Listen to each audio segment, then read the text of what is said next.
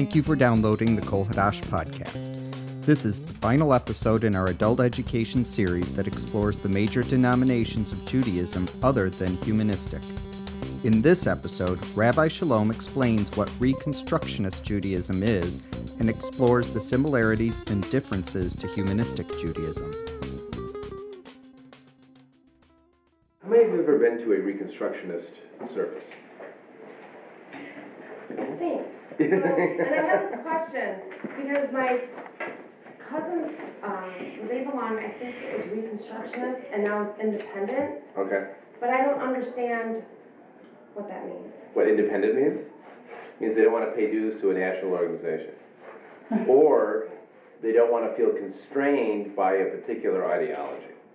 Okay. So you'll have congregations that are basically Reform congregations, but they don't want to pay dues to the big group. Or they want to be a little more flexible. They don't want to buy into labels. There's a lot of thought out there in the Jewish world now that people are post-denominational. They're not interested in having a label for what they're doing that fits in with, that they could do with the same thing everywhere else. I think it's a little premature, and I think those categories are useful. It's like people who say, well, I'm not a liberal, I'm independent. I just happen to vote for Democrats every single time. They don't like the label, but their behavior might be very similar. So my guess is a congregation that was Reconstructionist and is now independent, there may be organizational issues, financial issues, or... I think, yeah. I just thought of, I can't think of her name, is it Nancy that lives in Naperville? She's a new member, newer member. She actually, I think that's where she used to belong, so she maybe wants me to ask. Yeah. So the trick with Reconstructionism is that if you read their prose, if you read their English material, it's very similar to humanistic Judaism. If you read their services, it's very different from humanistic Judaism. And what we're going to explore this morning is why we think very similar things, but wind up with very different celebrations. The basic question on which we came to different answers is, what do you do if you don't believe in the traditional prayers? If you don't believe that there's a God who is a king, who intervenes in the world, who writes Torahs, who cares what you eat, who knows if you've been sleeping, who knows if you're awake, who knows if you've been bad or good. Right. If you don't believe in that kind of figure, which is the figure described in the traditional liturgy, our Father, our King, someone who desires confession, who wants praise for himself, whom you can ask for healing, and all these things. If you don't believe the literal meaning of those prayers, what do? Maybe you've studied science, or you studied archaeology, or any number of other fields, and you don't agree with those prayers. What do you do? Well, the first approach you can take is, who cares? It's in Hebrew, it's tradition, this is what we've always said, so we're just going to say it, and, I'll think academically in the university, and I'll just say these words because they're old when I'm in the synagogue. And not entirely, but to some extent, that's the approach the conservative movement has taken, where in their rabbinical seminary, in their flagship programs at the Jewish Theological Seminary, they teach an academic historical approach to early Jewish history, and they're open to philosophy and those deeper questions. But the liturgy stays what it is, mostly, with a few additions, but by and large it stays traditional. The second option, if you don't believe in those traditional prayers, is you can correct it by cutting. That is, you keep the ones you believe in, and the ones you don't believe, or the ones that you can sort of stretch to believe in, but the ones that you can't, you just cut them out. So the early Reform movement, as we discussed, cut out some prayers they didn't believe in, like a restoration of the temple in Jerusalem, the idea of a personal Messiah,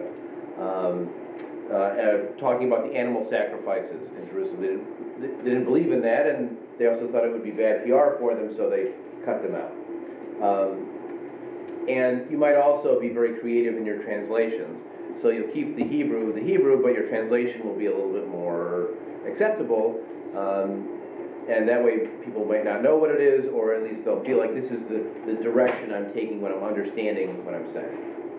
The third option is to actually go into the text and change it to match what you believe. So if you don't believe in a God who's a king, then you don't say the word melech, king, in the blessing. Remember Belech Haolam in the traditional form. If you don't believe that God is a king, like a king, then you go in and you change it. So some Jewish communities will say Ruach Haolam, the spirit of the world, which is more their kind of immanent God is in everything theology. Well, they even went into the Hebrew text and changed it to say the spirit of the world as opposed to the king of the world. It still ends with a ch sound, so you can say it to the same tunes, but that for them seems to compromise in a way that works. So you change the text to match what you believe. Not everyone does that. Most people are into the, I don't care because it's in Hebrew, or we'll cut out some of the more egregious stuff, but we'll leave the rest as it is. And then option 3A, in addition to changing the old text, is you might even want to create new texts that match what you believe even more clearly. Because now you're not just trying to fudge it or stretch it or edit it or tweak it. You're starting from scratch and you're saying exactly what you believe. Now, both humanistic Judaism and Reconstructionism have gone as far as step 3. They're willing to change the text to match what they believe and even create additional texts. But they've done so in very different ways. So what I've handed out for you are a couple of pages copied from the Sabbath and Festivals prayer book called Kol HaNeshama, which has a nice pun to it. It's a line from Psalms from the phrase Kol HaNeshama Tehalel Yah, which means all that breathes will praise God. But also Kol HaNeshama, if you just hear the sound of it, could mean the voice of the soul or the voice of the breath. So that's a nice resonance for that movement. But I included a couple pieces from the section on the Shema so you can see how they approach the material. So we'll start on the side. The pages are 246, 247, if you look at the bottom. So we'll look at that side first. This is the section on the Shema and its blessings. The congregation rises and faces the ark. The congregation responds with a second line. So the leader of the service says, Baruch Hu Adonai Mevorach. Now, interestingly, that name Yud He Vav He in the Hebrew, which they do write out in the Hebrew letters. In a traditional prayer book, you would just have Yud Yud because they wouldn't want to actually write out the 4-letter name. It's in a Torah scroll, but not necessarily in a prayer book. But in the English translation, notice they translate it as the infinite. And then in the paragraph below it, it's the same Yud He Vav He name, but they translate it as Eternal One. You'll see it in all caps. Over the course of this prayer book, they translate the name of God in lots of different ways. Not just as Adonai or the Lord, as you'll see in a conventional service. They're trying to draw in a lot of different approaches. So, again, you have the very traditional text. So that blessing on the second Hebrew selection, Baruch Atah Adonai Eloheinu Melech HaOlam. So it's exactly the same traditional formula. But notice what it says in the English. Blessed are you, Eternal One, our God, the Sovereign of all worlds. Well, it's not a king. Sovereign? Yeah. Is that different? Sovereign is softer, I think, than king. It's the ruling power, but not necessarily the absolute monarch. And it doesn't imply a sex, because the king has to be male. That's right. It's also gender neutral. The Queen of England. She's a sovereign. Exactly. It's gender neutral. Very good. Now the Hebrew still says atah, which is the male form of you. It still says melech, which is king. It's still using he pronouns if it's talking to Baruch Hu. Blessed is he, not it. In Hebrew, there's no it for that. So the Hebrew remains unreconstructed, but the English is transformed, and the commentary, the footnotes at the bottom, provide additional ways to tweak the meaning. So notice the commentary on the bottom right. The first major theme following Baruch Hu is that of creation. We wonder at the order, the complexity, the vastness of our world. Struck by our own smallness, we are nonetheless also caught up in the grace of having a home amidst the splendor that is nature. Our wonder and our sense of smallness give way to thankfulness for the gift of life in this world. Now, is there anything in that paragraph that we would disagree with? Maybe the word creation we might not use, but if we use it as existence, absolutely. It's amazing that we exist in this vast and complex universe. So the footnote is fine. The Hebrew text and the original, the prayer text is very different. So the footnote's more humanistic than the content of the service. And then notice on the left, it highlights the fact that there are new forms of blessing out there. Any place where a blessing occurs in the liturgy, the following elements can be combined to make alternative formulas. So you can use the traditional form, Baruch atah Adonai Eloheinu melech haolam, right? Sovereign of all worlds. Or you can use option B, Brucha at Yah. Now that's the feminine form. At is the feminine you, as opposed to atah, which is the masculine form. And then you use the word Shekhinah, which is the feminine God image that comes out of Jewish mysticism. Chei ha'olamim, life of all the worlds. So again, you have a more immanent, sort of a feminine theology. And then option 3 is a more secular version. Nevarechet, let us bless. Ein hachaim, the source of life. Ruach ha'olam. Again, notice that Ruach ha'olam instead of Melech ha'olam. Substitution. So they give you this alternate formula. And so if you were a more secular-minded person in a Reconstructionist congregation, you might say, Nevarech et ein hachaim Ruach ha'olam, every time there's a blessing, and you feel somewhat comfortable doing it. But notice it's below the line. It's not above the line. The changes don't get above the line, it's below the line. So if you flip the page over to the next section. Does that mean different people are saying different things during the Occasionally, or different prayer leaders might choose to do it differently. Again, when you have the traditional text at the top, and it's the one that everybody knows, most likely that's going to be the one that's said. And if the objective is a connection with the liturgical traditions of the Jewish people, then Nevarechet ein hachaim doesn't do it. But Baruch atah Adonai, that's what does it. So this is presented as an option, but it's clearly a secondary tier of options. Much less likely to be used just because of the way that it's set up. So if you say it in Hebrew, like it doesn't count? No, it counts. I just mean something else when I say it. No, but I think what Bill's saying is, in the English, you're being true to your beliefs of how you interpret the universe, but because it's Hebrew, it's okay that... Our kids curse in Serbian because it doesn't count. Right. Okay. So when I try to explain the difference between humanistic Judaism and Reconstructionism, I'll often present a balance between continuity with the past and the integrity of saying clearly what you believe. They're both important values, but you sometimes have to make choices. So in our case, the balance tips to the integrity of saying clearly what we believe. We lose something on the continuity side. We're not saying Oseh Shalom, just like our ancestors said Oseh Shalom. We say Naaseh Shalom. Continuity is still important. Hinei ma tov, Habeinu Shalom Aleichem. We have plenty of other examples, but we tip it this way. On the Reconstructionist side, they tip to the continuity side. That even if the words don't clearly say what they believe, they want to say the traditional words. They want to have that connection to the past. So they're more willing to stretch the meanings a bit, or to just not think about the meanings, as we'll see a little bit later. So here's another example.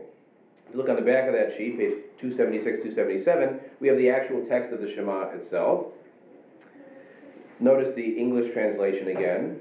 Listen, Israel, the eternal is our God, the eternal one alone. Again, not what you're used to in the conventional English version of the Lord our God, the Lord is one.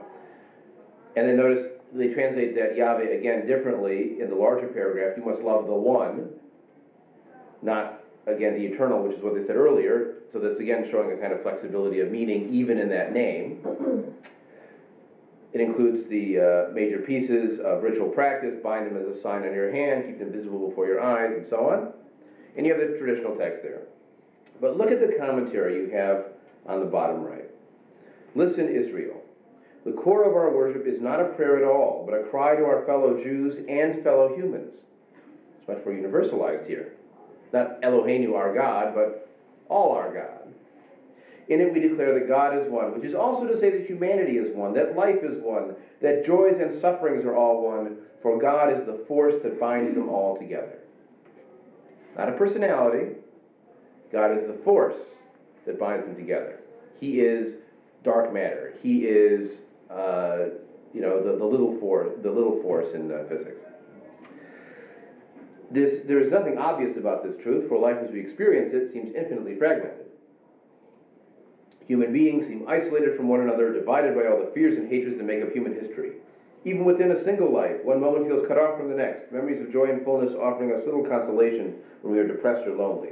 To assert that all is one in God is our supreme act of faith. No wonder that the Shema, the first prayer we learn in childhood, is also the last thing we are to say before we die. The memory of these words on the lips of the martyrs deepens our faith as we call them out each day. Now, did those medieval martyrs, when they were saying the Shema, believe that God was the force that binds all humanity together as the Crusaders were bashing their heads? I mean, this is a retrojected connection to the text. It's how he's interpreting it, and that's up to him. But it's, again, projecting it back on the same old words. Or look at the second one. From recognition of our place in nature in the first blessing of this part of the service, we shifted to concern with our moral place in the second blessing. As creatures made conscious of our ultimate worth by love, we recite the Shema. We thereby enter into a partnership aimed at transforming the world and ourselves in light of that vision of ultimate worth. Now, I don't necessarily get that from reading the text of this Hebrew passage, or even better, look at the guided meditation on the left. Think of someone who loves you. Feel his or her presence. Take a deep breath and open up to the love that is coming to you. Focus on that feeling of love. Now, that could be a very humanistic experience. But again, it's mapped out on this traditional prayer. Or even the last one, and you must love. You shall love your God intellectually, emotionally, and with all your deeds. Whatever you love most in these ways is your God. For the Jewish people, the deepest love should be for freedom, justice, and peace. So it's sort of a switcheroo. It says, love your God very deeply. And whatever you love deeply is your God. Chicken or egg? Right. Argue circularly much? Yeah, right. It's a very circular experience. Okay. So what you find here is these are all creative responses to this original text. You can see in many ways how they're connected to it. But they're also very far afield from the literal meaning of the text. And this is where we diverge. We have very similar philosophical beliefs to what's described in these passages. Or maybe a little bit less sort of supernatural, aura-oriented in our approach. But by and large, the idea of valuing what you love deeply, having values like freedom, justice, and peace, that's all great. Appreciating people who love you, that's a good thing.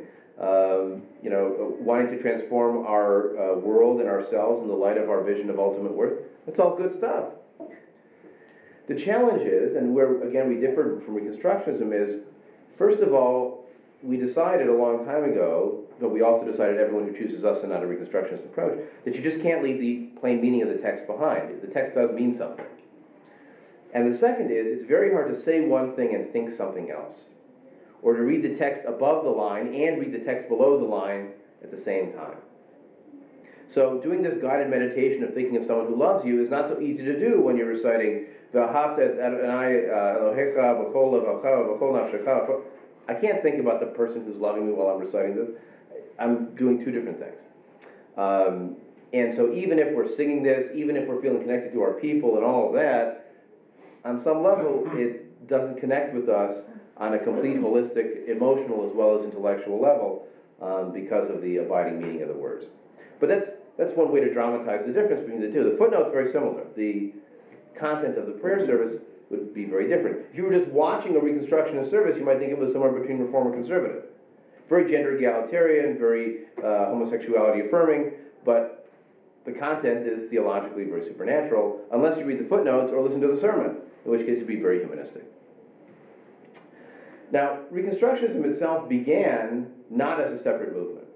In fact, humanistic Judaism is one of the first that really saw itself as a separate movement very early on in its development. Reconstructionism began as a philosophical strain within the umbrella of conservative Judaism. Mordechai Kaplan himself was born in the 1880s in Eastern Europe. He then moved to New York. He received traditional Orthodox education and a traditional Orthodox ordination, in fact. He was ordained in 1903, actually by I thought it was Orthodox ordination. My note here says at the Jewish Theological Seminary. But that was where he made his career. Very shortly after ordination, he became a professor at JTS, and he was there from 1909 to 1963. So he was working as a professor for 54 years. He actually didn't die until 1982. He lived until 101 years old.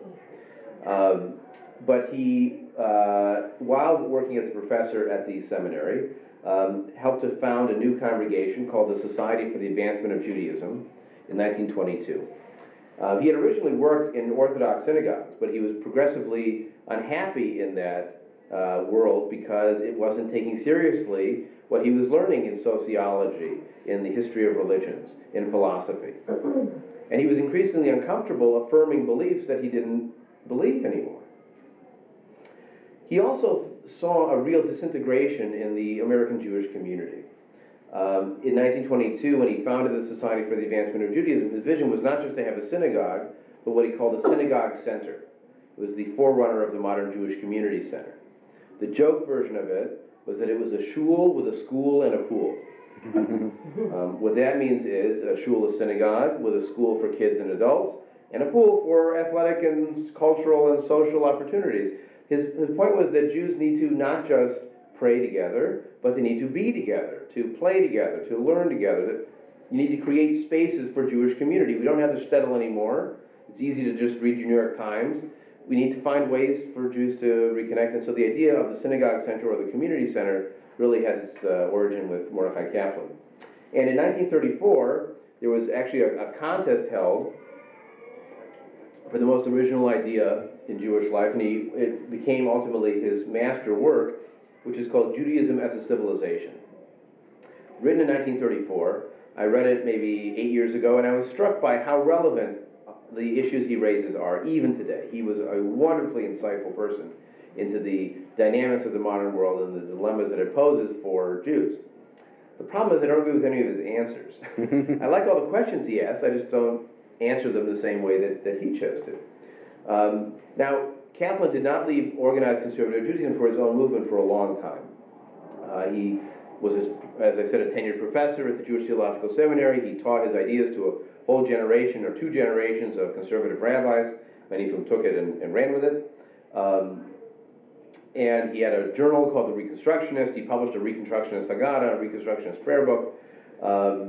He wasn't really appreciated by the conservative seminary. In fact, I think that the Jewish Theological Seminary faculty unanimously condemned his new Haggadah in 1941 when he printed it because they all thought it was too radical, changed too much. He was willing to cut. He was willing to change. He was willing to replace.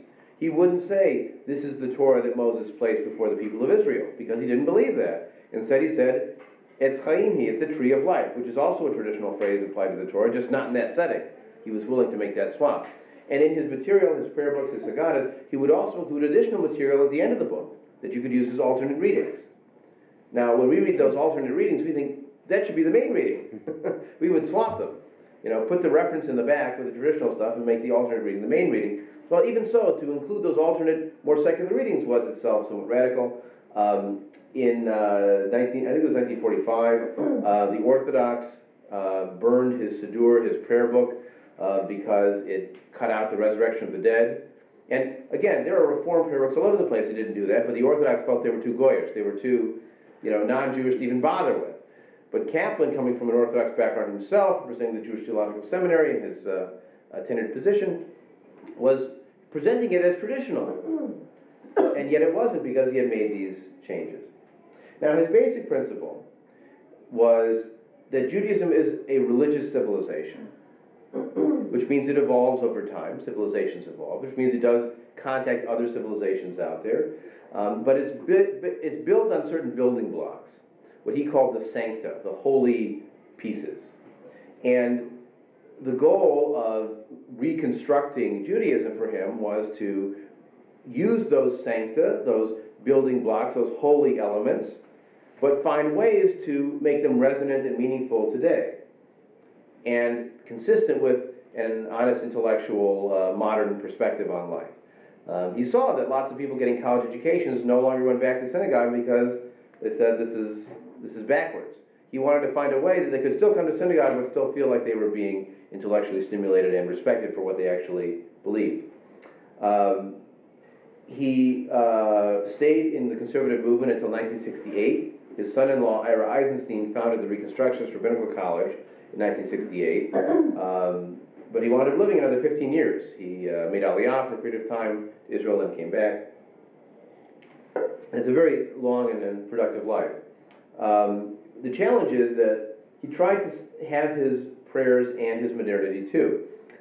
His message was that to appeal to Jews in modern times, you need to match modern beliefs, like a philosophical naturalism, no literal miracles, no chosenness. He felt chosenness, the idea that Jews are the chosen people, was chauvinistic and anathema to an American diverse experience. And he believed you had to be historical as much as reasonable. One of his famous lines they quote all the time in the Reconstructionist movement is, if you don't mean it, don't say it. We would use that line. If you don't mean it, don't say it. So how does he get around, if you don't mean it, don't say it, with this? Okay, so let me take you on a couple of steps. When Sherwin Wine would talk about Reconstructionism, he had a wonderful 3 Ds to see the core of Kaplan's philosophy. It was Dewey, Durkheim, and Davening. John Dewey and his pragmatist philosophy, but also Dewey himself wrote a book called Towards Reconstruction in Philosophy, where he tried out redefining words. So when I say God, I mean a force for good in the universe. Or when I say God, I mean the power of love. And that way you can use the resonance of traditional appeals to God, but still feel like you're meaning something relevant from a modern philosophic perspective. That's the John Dewey piece. Durkheim is Emil Durkheim, the early sociologist of religion, who saw how religions articulate beliefs and values of cultures. Rituals have symbolic value and not just sort of supernatural interventionist value, but also that religious cultures evolve, and they have these core pieces called sancta, that's a Durkheim term actually, that are what you use to identify this tradition. And if you lose those, then you might be losing that tradition. And finally, the davening. He had to try and square the Dewey philosophy with the Durkheim sociology of religion with a deep commitment to saying these prayers. You see, he said, if you don't mean it, don't say it. So here's my reconstruction of his thought process, my forensic thought process for Kaplan. I can't not say the traditional prayers. It wouldn't feel like a Jewish service. It wouldn't feel like a communal event if I weren't saying these traditional prayers. So what I have to do is change what they mean. I said, if you don't mean it, don't say it. So if I can change what they mean, then I can say it. Then I'll be saying what I believe, because now they mean what I want them to mean. No, rivers don't sing. Stones don't listen. But in a poetic sense, you can say the river sings to the stone, and you can understand a little bit of the dynamic. You see it flowing and burbling and whatever else is going on. Okay. So if you think more poetically about the liturgy, then maybe you can find a way that King of the Universe doesn't really mean King of the Universe. It's a way of speaking. It's rhetoric. It's not necessarily the literal truth of a guy with a crown and a beard and a throne and all that stuff. That's the attempt anyways. So you can maybe you intuit a God from the universe. You look at the structure and the wonder of the universe and you can sort of extract evidence of a God out there. Maybe you need the concept of God to preserve hope, inspiration, ideology, and so the language works for you. It has a function for you. Maybe the concept of God is sort of like Harold Kushner's concept of God in When Bad Things Happen to Good People, which is kind of a placebo God. He makes you feel better. Even if he can't intervene in the world, he is the one that gives you strength to go a little bit farther. So it is a kind of placebo, right? It may not be doing anything, but you feel better about it. And it may have a positive result because you feel better. So here's one example of a phrase where Kaplan defines God. God may be defined as the power that endorses what we believe ought to be and that guarantees that it will be.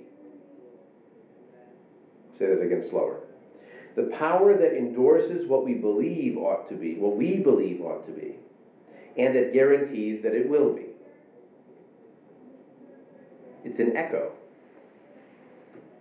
We have what we believe ought to be. God, as we imagine it, endorses what we believe ought to be. and then guarantees that it will be, as if it's a separate end. So he's being very ambiguous in this language. It's trying to explain that maybe our values are not just our values, they are in fact cosmic values. So when we say God in the liturgy, we're really articulating our values. We're just projecting them out and having them come back to us in a cosmic form. God is like a projection of the personal. It's talking to a mirror to have a you to talk to, right? Or a soccer ball, or a volleyball if you're thinking of Castaway. Now, the challenge is that, from our perspective, it just doesn't match what you're saying. And sometimes you get a little bit too far. So I want to read to you a passage from Kaplan's The Meaning of God, and how he takes a phrase and reinterprets it to mean almost the opposite of what it means.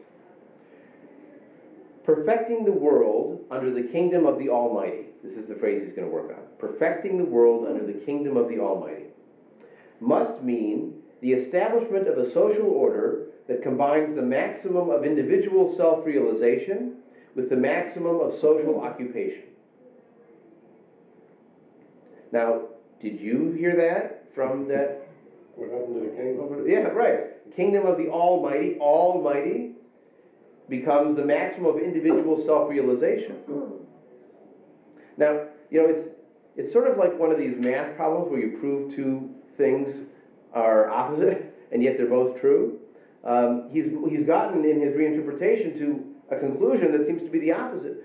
So maybe he says, perfecting the world means the establishment of a social order. And the Almighty really is a projection of our own self-actualization. And kingdom really is our connection to the outside world. And so, perfecting the world under the kingdom of the Almighty means establishing a social order that combines the maximum of individual self. But at some point you have to look back and say, how did you get, you wound up with something that doesn't seem to match where you started. Now, since Kaplan died in the 80s, even shortly before that, Reconstructionism has changed somewhat. This process of redefinition is not the active agenda for most Reconstructionist rabbis these days, because in the end they just kept saying the same words and you begin to believe them. And also, after a while, you realize there are other problems too. After all, they keep saying you to a God, as if there's an entity there, atop. It's all over the place, even in the English. So what does that mean if you don't believe in a personal God and you keep saying you, as if it's a personality? So Ira Eisenstein, near the end of his life, was quoted in a book about the Reconstructionist movement called From Ideology to Liturgy. And Eisenstein said, I would treat the traditional prayer book as an exercise in reminiscence. We come together and for a few minutes we put ourselves into the world of our ancestors, the world of our fathers, and see how it feels, how it sounds. That's all. It's a reenactment. It's colonial Williamsburg. You'll put on the outfit, you'll speak in that way, and you will feel reconnected with your past. And many in the Reconstructionist movement have even gone into a kind of New Age mystical approach, where they want to be able to say the old words, but they don't believe this kind of rationalist redefinition that Kaplan offered. They're not pure naturalists either. They want to have a kind of neo-mystical understanding of the indwelling of God. God is like a spark of divinity in every human being. Kaplan wouldn't have used that language, but he did talk about God as a force, and so maybe that language is useful. Well, so obviously we have a lot in common with Reconstructionism. But there are a few issues on which we diverge strongly. Actually, when Sherwin met Mordecai Kaplan near the end of his life, Kaplan said, why did you bother? I already did this. I've already created a way to be Jewish for people who are secular. In fact, Mordecai Kaplan signed the first Humanist Manifesto in 1933, or whenever it was issued, 34. So he defined himself as a religious humanist. But this is one of the places where we diverge. You see, when Kaplan described a religious civilization, Judaism as a civilization, he saw it as a religious civilization built on religion. Our approach is that it's an ethnic culture. we can use the term civilization, but that means it's not confined or even primarily defined by the sancta, the religious elements. Is the core of Jewish connection today the liturgy that so many Jews have forgotten or never learned or left behind or object to? Or is it Jewish culture? Holidays, food, language, history, genealogy. You know, you sometimes hear people referred to as bagel and lox Jews. Those are the cultural Jews. But there's also archaeology and reading the foreword in Moment Magazine Jews, who may not be going to synagogue. And there's the Amida and the Shema Jews, who are very attached to the traditional prayer service and want to do that. Now, the Reconstructionists might appeal to the people who are attached to the prayer service, who don't want to feel like they wasted those several years in Hebrew school memorizing all this stuff, so now they get a chance to do it. On the other hand, they don't believe it anymore, so this is a fit for them. And it softens some of the more objectionable pieces like chosenness and whatever. Again, think about Zionism. Zionism at its root was a Jewish identity based on an ethnic culture and history, not on prayer and not on religion. What we do is create celebrations based on modern Jewish literature, art, experience, and culture. What in Reconstructionism is the supplemental, the optional stuff for us becomes the core. So, a second divergence is on the approach to what we say at our celebrations. Do we say, I pray the world will improve? Or do we say, I hope the world will improve? Or I will work to improve the world, even more strong. When we joyfully articulate how wonderful the world works, is it worship or is it a celebration? I was at a co-officiated wedding. I co-officiated this weekend at an Episcopal church in the city. Very high church, Episcopal church. You should see the hats in the audience. It was very amusing. But what was interesting about the experience, a lot of things were interesting, but what was most interesting about the experience for me was at a certain point she said, let us pray and bow our heads. And I thought, what would be the reaction in my congregation if I asked people to bow their heads? What is this bowing for anyways? And in a traditional prayer service, by the way, at many points in the recitation of the liturgy, you're expected to bow. You bend your knees, you bow to the left, you bow to the right, you bow to the center. There's bowing all the time. On Yom Kippur, you're expected to lay yourself flat on the ground at a certain point in the service. Now, does one do that to a force, or to a voice, or to a spark of divinity? No, one does that for a king. Well, that was appropriate then. The term worship works for a king, may not work for other concepts. You see, our goal is a consistent message in Hebrew and in English, in the commentary and the service language. We're not going to have this kind of split personality. Asking people to say one thing and think another one is hard to do. Language is not infinitely plastic. You see, using God to refer to this force for the good or a spark of divinity is confusing because when you read God in the Bible, that's not the use of that word there. When you read God in the Talmud, that's not the use of that word there. A God who is immanent and invested in all the world is very different from the transcendent king God that you find described in the liturgy and the early stories. Why use the same name? That word has baggage. Let's use new vocabulary for these new ideas. If what you celebrate is the light of inspiration and hope, then Baruch HaOr, blessed is the light. You don't need to use the traditional language. And it doesn't make sense on some level to us. Try praying to gravity. Thank you, gravity, for all you do to make life possible. You feel kind of odd, right? Because gravity isn't listening, and, well, if God is a force, that's what you're doing. Or that God is a spark in every person. Thank carbon.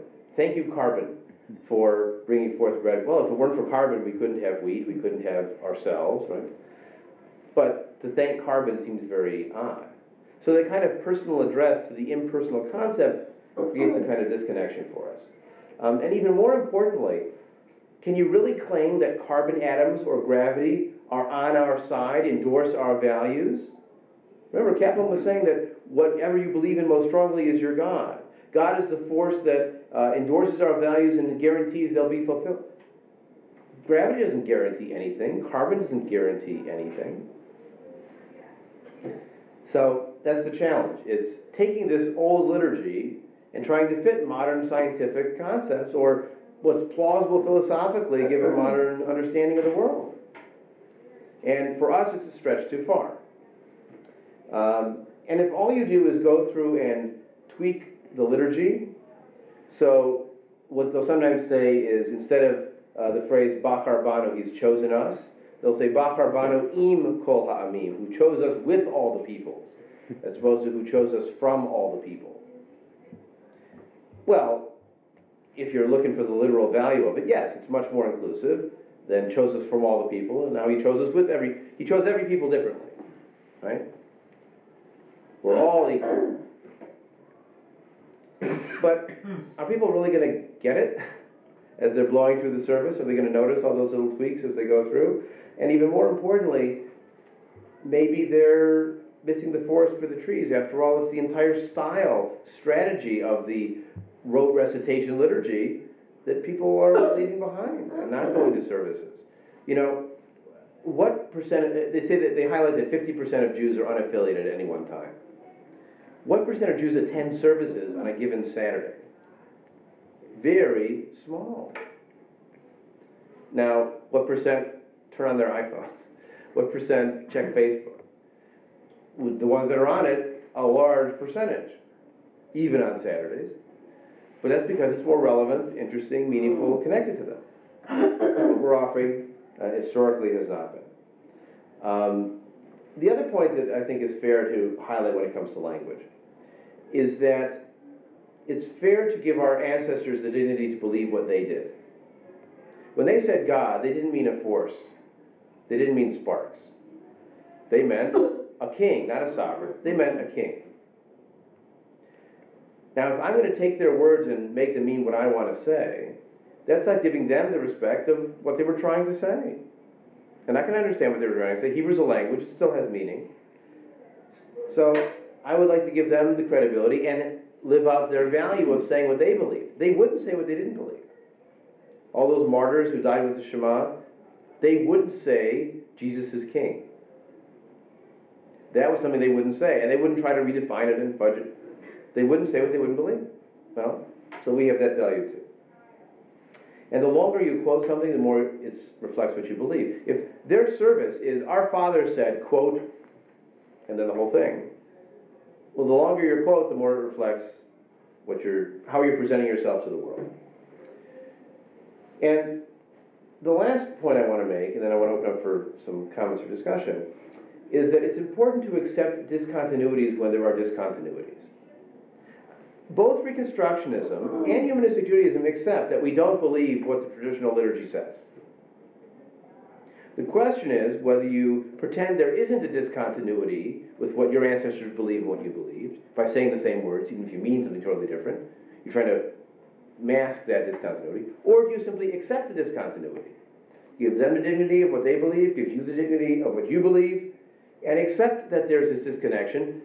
And from my perspective, that gives you greater credibility when you then say, and here's where we are continuous. Hevenu Shalom Aleichem, Hine Matov, Siman Tov, Mazel Tov, right? Those are positive, authentic connections. The value of do not do to others what is hateful to you.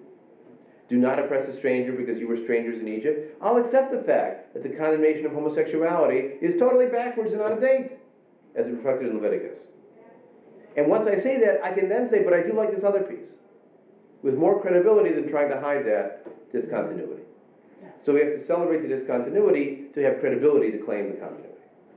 If I believe that the authors of Rabbinic Judaism were wiser than I were, if I felt the past had more authority than the present, I might not make changes. But I think the present has as much authority as the past. They took what they had and reinterpreted it for their time. We take it for our time going forward. They were people like me, no better and no worse. I don't want to say what they said, I want to say what I believe. What we want to do ultimately is celebrate with our entire body, with our heart and our mind. We don't have to be hyper-rational all the time. We could be non-rational and sing melodies that we believe. But we don't want to contradict something that we would believe when we're thinking about it. Meaning is also a kind of resonance. It's not only being old. Okay.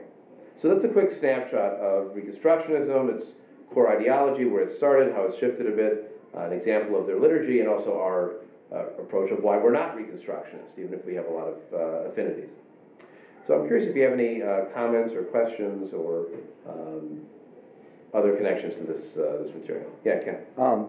The other problem that I see with it is if you're going to, define these, or redefine these God words in the prayer book, how does that, you're just kicking the problem down the road, because you go back to the Torah and you read the origin stories of who God is and all of these things that you're saying, well, it's all inclusive, this is part of Judaism, and we're going to say these same prayers, but we're going to change the meaning here. We're not changing the meaning in the Torah, because that's a literal description of what God did and who God is, and therefore now you have a disconnect there, so that doesn't line up. Well, the question is whether the redefinition is retroactive or not.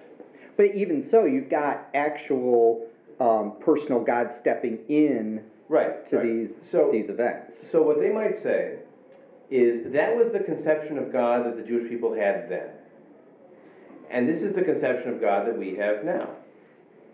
We still use the term because it has resonance, because it's the embodiment of all that we value.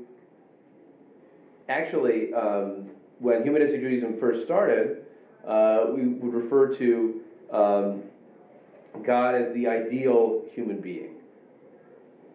The problem was his behavior didn't match what we would like. But that was an attempt to at least keep the word. And so what they might say is that the God reflected in the Bible reflects the ideas of the age that wrote it, and it was their concept of ultimate truth. And we have our concept of ultimate truth, it's just very different. But we use the word God to refer to it because it's the ultimate. This is Paul Tillich's concept of ultimate concern, that your God is whatever is of most importance to you. So that would be how they would try to harmonize the fact that the God reflected in those stories is very different from the concept they're describing in their footnotes here. I mean, on one level, they would see us as being pedantic. Why are you such sticklers for this? I mean, redefining God is a very old tradition. The God of animal sacrifices is very different from the God of prayers in Rabbinic Judaism, which is very different from the God of Maimonides, this rational, almost a kind of first cause, very distant personality, which is very different from the immanent God of Jewish mysticism, which is emanating into the world in 17 different ways, which is very different from the rational creator God described in Reform Judaism. I mean, you've got very different concepts of gods over the course of centuries. Why can't we just keep redefining it? But there's a difference between redefining it and then your words and your actions not even lining up. Right.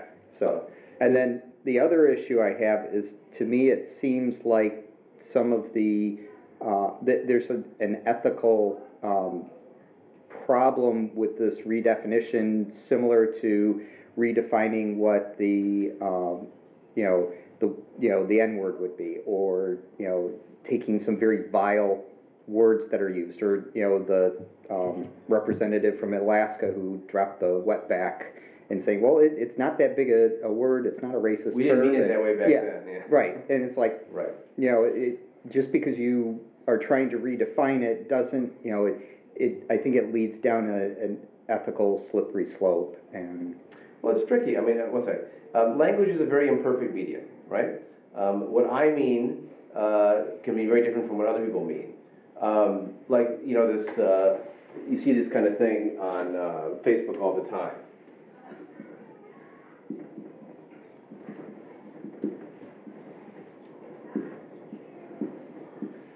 What a difference a comma makes. Right? Without the comma, let's eat grandma. With the comma, let's eat grandma. Okay. So language is very complex and imperfect. Our approach is to be as clear as possible within the bounds of both reasonable flexibility and, again, aesthetic creativity. I wouldn't want to be the communist thought police going around to poets saying, rivers don't sing to stones. You can only write poetry that reflects reality as reality is. Well, that's not That's not interesting. Art needs to be realistic. It can't be abstract or impressionism. Come on.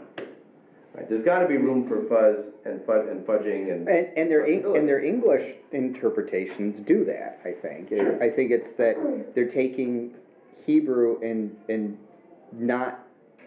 doing disservice to it by saying it's just an ancient language. It's just the language. See, and the irony is they would say they're privileging it by saying it's so important it has multiple resonance. It can mean this and this.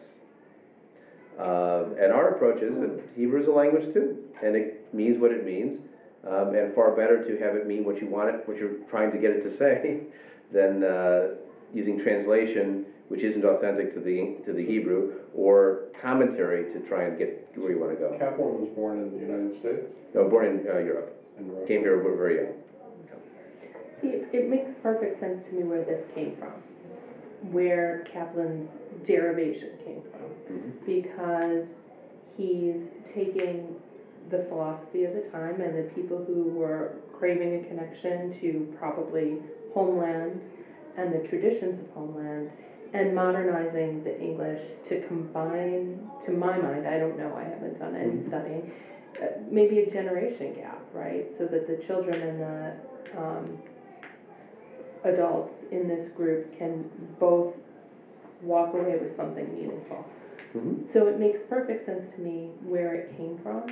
Where it is now is what doesn't make sense to me. Right. Well, and when he's working at JTS in 1909, 1910, they haven't even defined themselves as conservative yet. Right. They don't really evolve as a distinct movement until they start making pronouncements that separate themselves from orthodoxy. I mean, Solomon Schechter coming in didn't see himself as conservative, he saw himself as traditional. It isn't until they authorize mixed seating and they allow driving to synagogue and all that His makes first, a big difference. it seems like the first steps towards a secularization, towards a modernization, towards a philosophy that included science and culture. But it stops short of where we want it. And also notice, he's working at the same time that Reform Judaism is out there, those who were here for the Reform Judaism piece. That Pittsburgh Platform was written 20 years before he starts working as a rabbi. So the Reform movement is out there also trying to harmonize science and modernity, but they're doing it largely in English or occasionally in German. They're doing it in a very sort of Protestantized, acculturated model. And from Kaplan's perspective, that was too acculturated. You can read in his Judaism and Civilization, he looks at the traditionalists and he rejects them. He looks at the Reform Jews and rejects them and says they're too not preserving what is distinctly Jewish. And one of his agendas was to preserve what's distinctly Jewish. So that would include the talis, the kippah, all the liturgy. Those are Jewish folkways. Now he came up with the very clever formulation that the halakha, the religious law, has a vote but not a veto. That is, if it says that you can't do such and such, you listen to it, you're aware of it, but it doesn't mean that you have to follow it absolutely. The conservative movement the Reconstructionist movement ordained women from the very beginning of its seminary. I mean, it took them a while to get to the program, but it admitted them right away. Kaplan's daughter, in fact, is thought to be the first woman in America to have a bat mitzvah, loosely based on something he saw in Italy when he was traveling. Her name was Judith Kaplan. But she, so that was an innovative step as well. He was certainly open to being creative and making changes to tradition. And I think you're absolutely right that he was trying to bridge the generations and bridge divergent perspectives in Jewish life. Can't we all just get along? Can't we all just say the same prayers? Even if we mean different things, can't we say the same prayers? You hear this from Reconstructionists even today. I want people to be able to go to any synagogue in the world and to be able to hear the same melodies and say the same prayers and feel at home, because we are one people. That's how they justified my years of education. Right, so you can go anywhere. Because I might be stuck in Manchuria someday and need to go to school. And I'm able to adopt it. That's right. Now, that certainly applies to men. It's not so universal for women. Well, right, women didn't even who are stuck up behind the screen and not allowed to sing and blah, blah, blah. So that's a big hole in that ideology. But the larger point is to try and create a sense of Jewish continuity with the past and also universality by having all this stuff in common with minor tweaks. I mean, at some level, we're doing similar things. You know, we don't dump some kind of let's make peace on the world. We just tweak it. So you can sing Na'aseh Shalom when everyone else is singing Oseh Shalom. It's close. And there are some of our communities that even think that Hine Matov needs to be fixed because it says Shevet Achim Gam Yachad, literally brothers dwell together. Of course, in Hebrew being a gendered language, there's no generic for siblings. So again, you have just like in French or Spanish, you have a group, and there's a male and a group of females. It takes the male plural. Well, same thing in Hebrew. But for some, they think that's problematic, so they sing Shevet Amim Gam Yachad, that peoples dwell together, not just brothers. And again, you can sing it to the same melody, and if it's a concern for you, you can work around it. But that's in a similar vein to what Reconstructionism was trying to do, just not going that far. We are willing on some level to have our kids or even our adult members not be able to go and fully pray everything everywhere. Because in our priority list of what we're going to spend time on, learning how to daven is less high on that list. Yes, I'm sorry, Bob, you had a question. Well, I don't know, I really have a problem with changing the meanings of the words. I haven't got a problem that meaning changes through the years. If we look at the word grandma, I think we're all thinking of the same thing, but to do a prayer and have everyone in the room could be thinking it's a little bit a different meaning for that prayer, I don't understand. You know, we had an issue at my college where they had a beautiful song that was always sung, and it was a major song, and they said, oh, well, it was written for a black show, in blackface, which it wasn't, but that was the research was done, therefore it could not be sung at our 50th reunion. That's when it came up, and we were really upset. I mean, you don't change the meaning. You can't go back and say, this is what I think happened that day, you know, what they thought. So what's interesting is there was a piece in Tablet magazine within the last couple of months. It was up on our Facebook page, or at least on my Facebook page. A writer from Tablet magazine visited the City Congregation for Humanistic Judaism. And he wrote a piece called Why an Atheist Wants to Say Prayers He Doesn't Believe. Because he went to the service and he heard a humanistic Shema, and he said, what are you doing changing the Shema? So his approach was, he would rather change what it means than change the words. Because he's used to the words, he's comfortable with the words, this is what his ritual. And so this is in some ways dramatizing the split between a Reconstructionist and a humanistic approach. Some would say, I object to you changing the meaning of the words. I'd rather change the words. Others would say, I object to you changing the words. You can't change the words, we have to change the meaning of the words. And you're on either side of that split. So, in the Catholic Church, you're not allowed, or I don't think you're allowed anymore, to do a Latin Mass. Oh, it's optional. Benedict. So that's what this guy's doing. He's basically saying, we're going to say these prayers the way they were said in the 12th century, or whenever it was written. No, with small changes. Stuff. Right. It's the same as a Latin Mass to me. Is it harmful to do a Latin Mass? Well, okay, so this is a bit of a dismissive comparison. Sometimes you'll have people explain these as, well, these are like the nursery rhymes of our people. These are the comforting melodies and the words that we're used to. It's bitty bitty bum, and what's the big deal? Well, my two responses to that are, don't you have any higher aspirations for what you're doing than just the nursery rhyme? Or, even more offensive, so is this analogous to me singing a Christmas carol? You see, when I sing a Christmas carol, and I know the words to lots of Christmas carols, when I sing, God rest ye merry gentlemen, may nothing you dismay, remember Christ our Savior was born on Christmas Day, to save us all from Satan's wiles while we had gone astray. do I really believe that Christ our Savior was born on Christmas Day? No, the melody's cute, I know the words, I'm singing along. Is that what I'm saying at high holidays? Is that what I'm saying at a funeral? Am I treating this core expression of Jewish identity like it's a Christmas carol and it doesn't matter what I'm saying? If they change the meaning of Shema, then yeah, that's what they're doing. Again, this is our objection to it. Are you allowed to change the words, or are you stuck with the words? Or are the words stuck with their meaning and then we have to change the words?